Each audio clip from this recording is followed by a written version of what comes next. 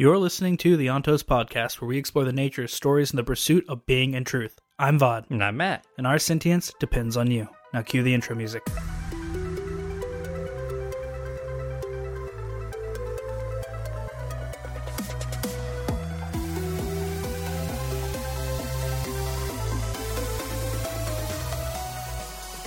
I am also afraid, however, that all I have known, that my story will be forgotten. I'm afraid for the world that is to come. I'm afraid that my plans will fail. Afraid of a doom worse, even, than the deepness. It all comes back to poor Lindy. I feel bad for him, and for all the things that he has been forced to endure. For what he has been forced to become. All right, chapter 7 and 8. 7 and 8. So we open up with Sazed's point of view, and he's teaching about a half a dozen students. So I believe it mentions that they're all children at this point. And he's like, well, down here we know there's no such thing as chalk, or there's no such thing. There is no chalk, there is no ink, there's nothing to write on. So he's like thankful that it's like the soft dirt. Many of them don't even have clothes. Yeah, they have, but what they do have is a lot of farming tools, but no way to hunt.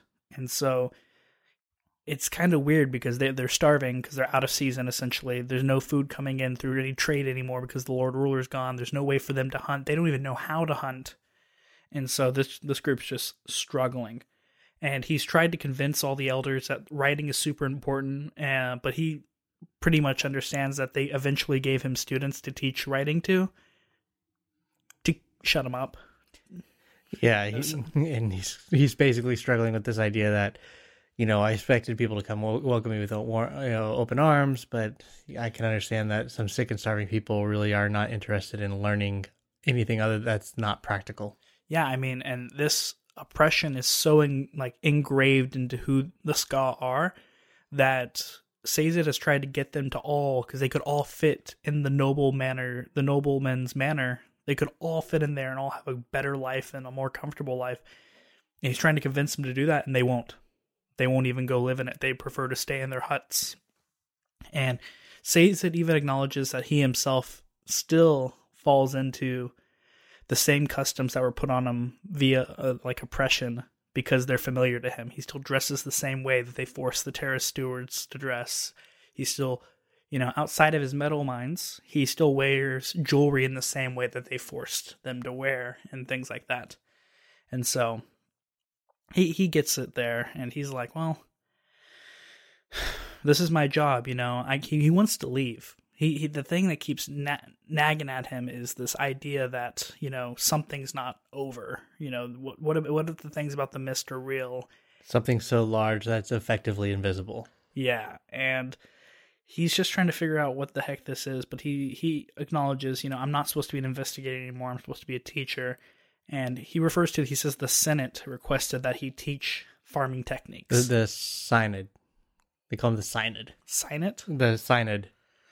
The Senate. I am the Senate. Okay.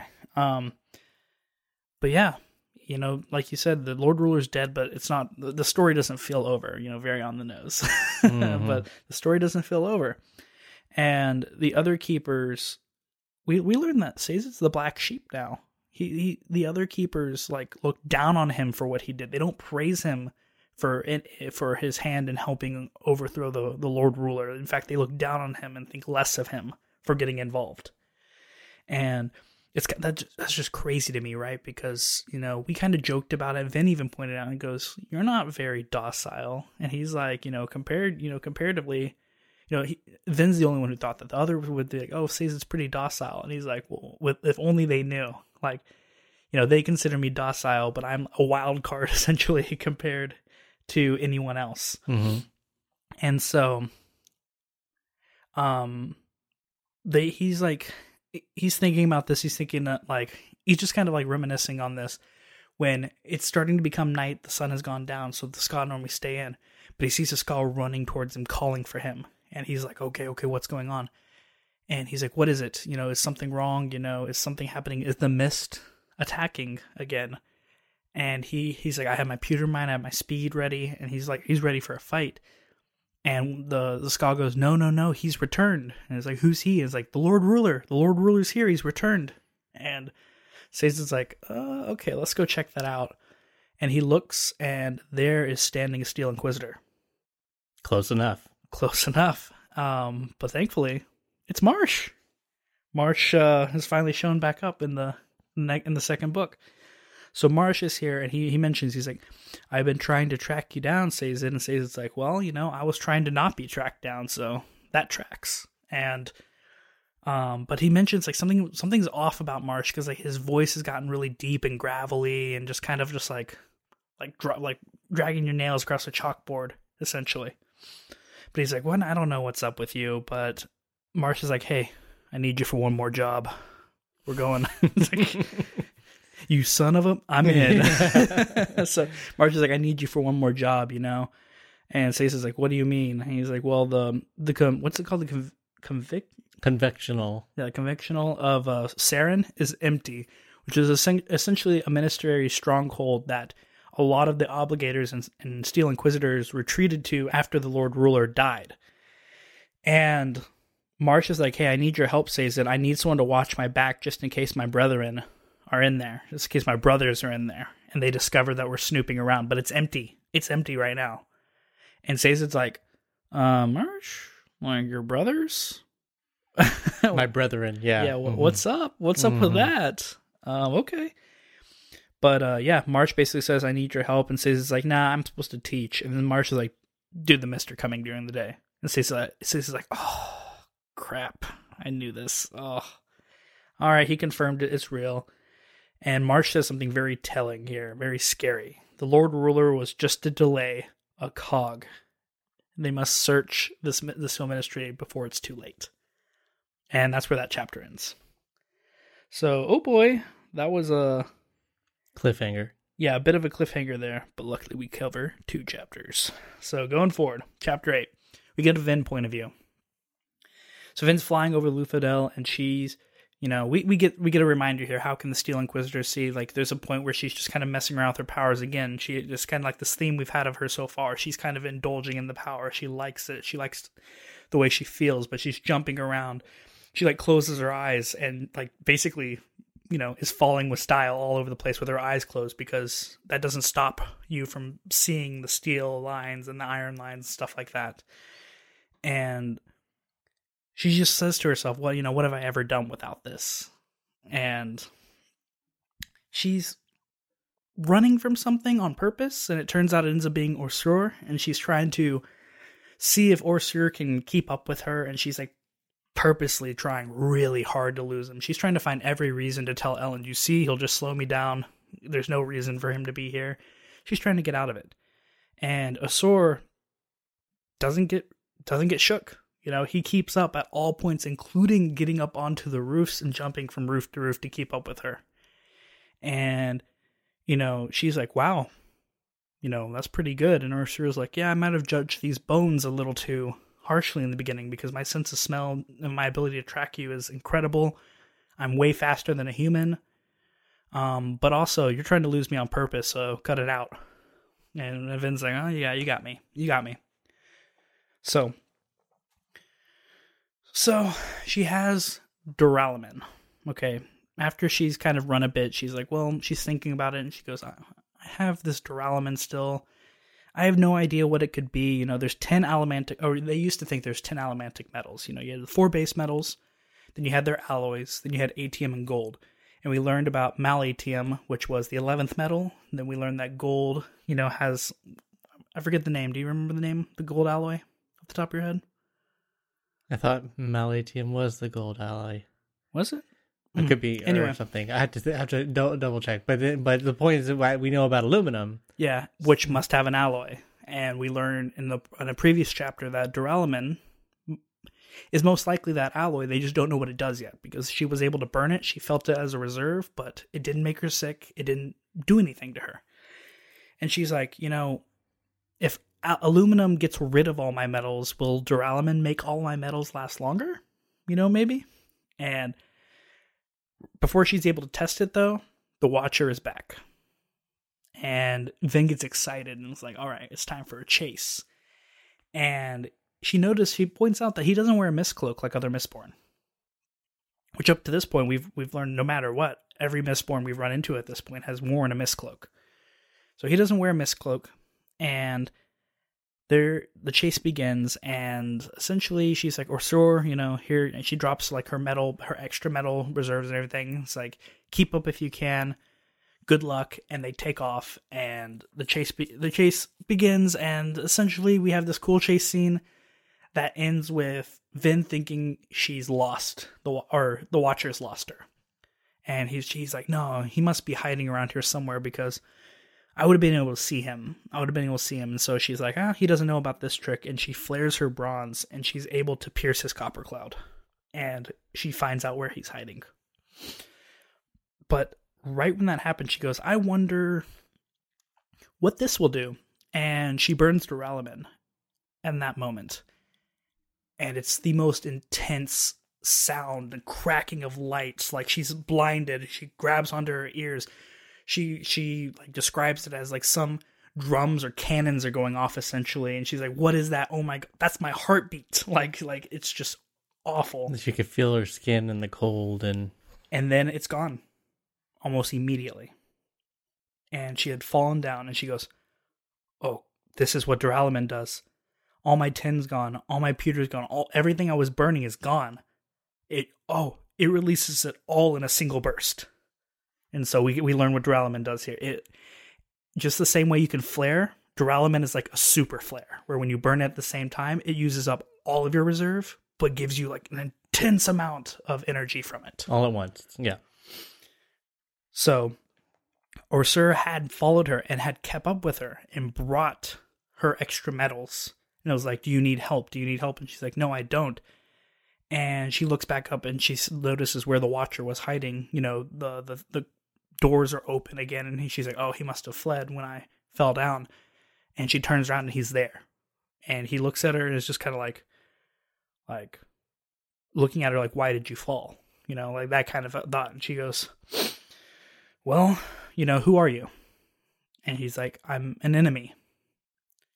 And then she goes, then why do you help me? He goes, well, because I'm also insane. And Vin disagrees. Yeah, she's seen insanity. She doesn't think he's insane. But yeah, it's like, did you actually kill the Lord Ruler? And Vin nods, yes. And with that, he seems like, what is it? Why do you play their games? Yeah, like, why do you play their games? And she doesn't understand what he's saying. Yeah, she doesn't understand the question, and he's ready to go, and he leaves. And Ursur's like disgusted, like, you sound impressed with this person. Like, that's messed up. But Vin doesn't deny it. Vin doesn't deny that she's impressed by the Watcher. But she goes, well, you've shown that you're super useful. You've shown that you can keep up with me. I'm going to have like a backpack, like essentially made for you so you can carry my metals. And Ursur's like, that's not needed. And he opens up his skin and he's just like, put it in. And she puts the metals in and he closes back up. And he's like, I can carry anything you want inside of me, And she tries to sense the metals, with iron and everything, and they couldn't. There were no metal lines, so it was the same as if it was pierced or swallowed. Yep, and it ends with her thanking Ursur, and Ursur going, the contract. There's no need to give me thanks, and that's where we're left. Okay, so. We got a few setups here. I mean, a lot of this with Vin, we'll kind of go backwards there. A lot of this with Vin, that it's partially to set up more understanding of allomancy, because it's explaining how Pewter gave her balance and everything like that. But it's also to show how Ursur is kind of getting equipped with the dog's body and how there's actually significant advantages. Which, funny little nitpick to me, I was like, how come the Conjure didn't experiment more with animals? Because they can't kill people, but they can pretty much kill, I'm sure, animals. Mistwraiths pick up. It's like Ellen and Vin pointed out, or Vin pointed out to Ellen, I might not be the first person who thought about this, But it's just funny that Ursula was all sitting there like, "Oh man, I may have misjudged these bones a bit." Mm-hmm. But one thing people haven't misjudged is how good this podcast is. So let people know about it and give us a good rating. And thank you for everyone who's been following us. We're a small project, and we hope to be less small in the future. Yeah, thank you so much. So it was a bit of a setup for that. But I mean, a kind of a big drop here was that. Metals inside of a conjurer's body basically are just like a metals inside of anyone's body, or like a piercing or something like that. We already knew that a conjurer could manipulate the flesh that they had to be able to do things that it wasn't originally designed to do, such as getting a vocal or voice box. Whenever he had the dog's body, he was able to still be able to talk. So I thought that was kind of an interesting thing that, we were able to make a little pocket and be able to function the same way. Another thing I found super duper interesting here is that, I've been kind of ragging on Vin for being mean to Ursula for like no reason, essentially. I mean, there's a reason in her mind, but, we can see that it's not the best reasoning. It's kind of irrational. But it seems like now with the way Ursula is acting and he's seeing the advantages of this, he's treating Vin with a little bit more respect than we've seen him treat her in the past, at least in the past couple of chapters. Well, she even said at one point, he was like, he did something, I think he got like a belt for her. That he brought her. And then she's like, thank you. And he's like, no, I fulfilled the contract. And he's like, well, but still, this is more than you've done before. So, I mean, I gotta admit, like, the tone between the two, in this chapter was better. Like, they seemed to be a little bit more cordial. Vin was still a little put off. We can see the dynamic duo being formed. Yeah, I mean, she was a bit more impressed with her and him, and I think that he was, at least somewhat more deferential with her. And then she goes and finds this Watcher guy again. So clearly a Mistborn. And I guess they have this thing of doing kind of a cat and mouse thing, and she almost would have had him. She wasn't even going to give herself up. If Duralamine hadn't blinded her, essentially, then she would have probably snuck up on him without him even knowing. I don't think she would have. I think she even mentioned, she goes, I think I'm going to let him go this time because she didn't want to give away that she could pierce copper clouds. I think she would have done it subtly. I think she wouldn't have like gone right there, because she was thinking the same thing. She was thinking, oh, I don't want to give myself away that I can pierce copper clouds, but let me just see if I can be a little sneaky about it. And that's when she was thinking about using the Duralamine, and it all kind of backfired on her. But now we get to Duralamine. So I can think of so many potential things here. Using up a whole bunch of energy at once. So, I mean, think about like any of the power. I mean, that would make anyone be able to pierce a copper cloud. Yeah, I mean, maybe. Yeah, if it made you that much stronger. The thing I thought immediately was using it with pewter, right? That's some like ferrochemy stuff where a ferrochemist can use all their strength almost as quickly as they possibly can, essentially. And so I was thinking that like negates. I mean, it doesn't completely negate. Don't get me wrong, but that negates kind of one of the weaknesses with Allomancy that ferrochemy had up on it, and it's the fact that now, sure, it's not like ferrochemy where you can continuously store, so you might be able to keep up that high intense amount of strength for longer. But now, if you needed that Sazed cracking the Steel Inquisitor across the head moment, you could have that now as an Allomancer. Well, but there's one huge drawback, which is it completely obliterates your reserves, and then you're left completely naked, essentially, after it's done. So I mean, super interesting, potential for Duralamine. And it's a completely unknown metal as far as we know. I mean, we haven't had anyone who has had anything close to something like this. So it'll be interesting to see how that plays out. Kind of going backwards some more, we get back to Sazed. Marsh too. And Marsh. So we got Marsh, and he seems to be different. I mean, more different than what Sazed. This is a year later, and Sazed had made a note that he had made a point to try to be friendly with Marsh. Everyone else had been like kind of like turned off by him, and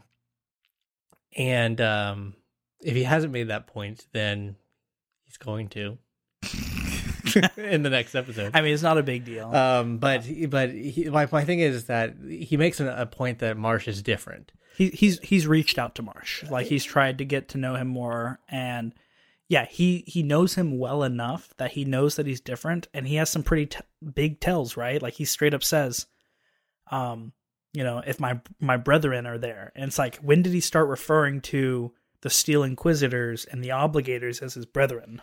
And his voice is getting all gravelly, and his demeanor's different. So, I mean, that's a thing. And he kind of confirms this thing that we were wondering about, was that the mists are coming out during the day.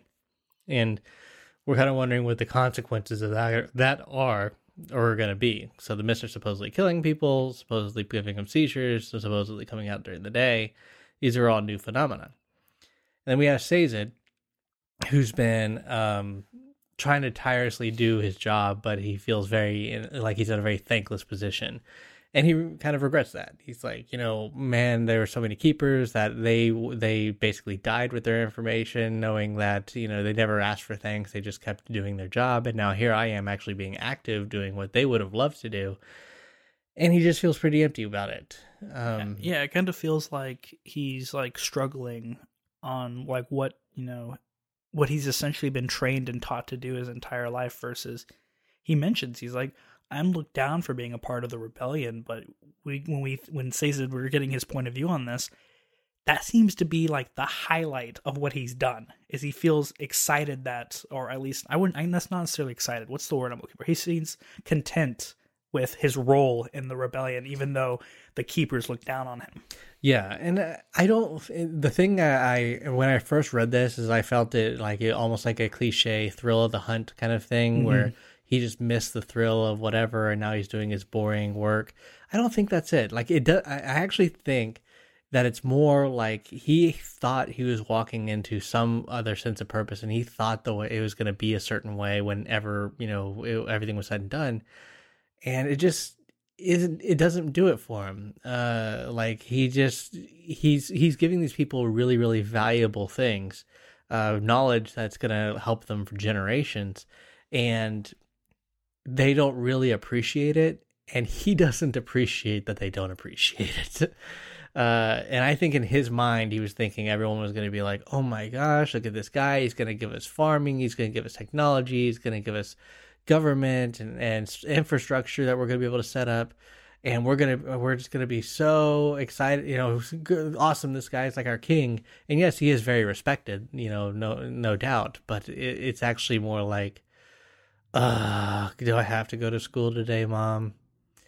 And that's kind of unfortunate. And he acknowledges that. He goes, I feel guilty for feeling guilty. But his whole thing was that he traveled down to the south. And in the next chapters, we're going to find out where he and Marsh are going to be heading off to get more information. Hey everyone, Vaud here. Please rate our podcast and follow us for regular episodes Monday through Friday. If you enjoy listening, consider subscribing. We are a very small project, so please support us with likes and comments. You can find us on Patreon at patreon.com/ontos. That's patreon.com/ONTOS. Thanks again, and remember, our sentience depends on you.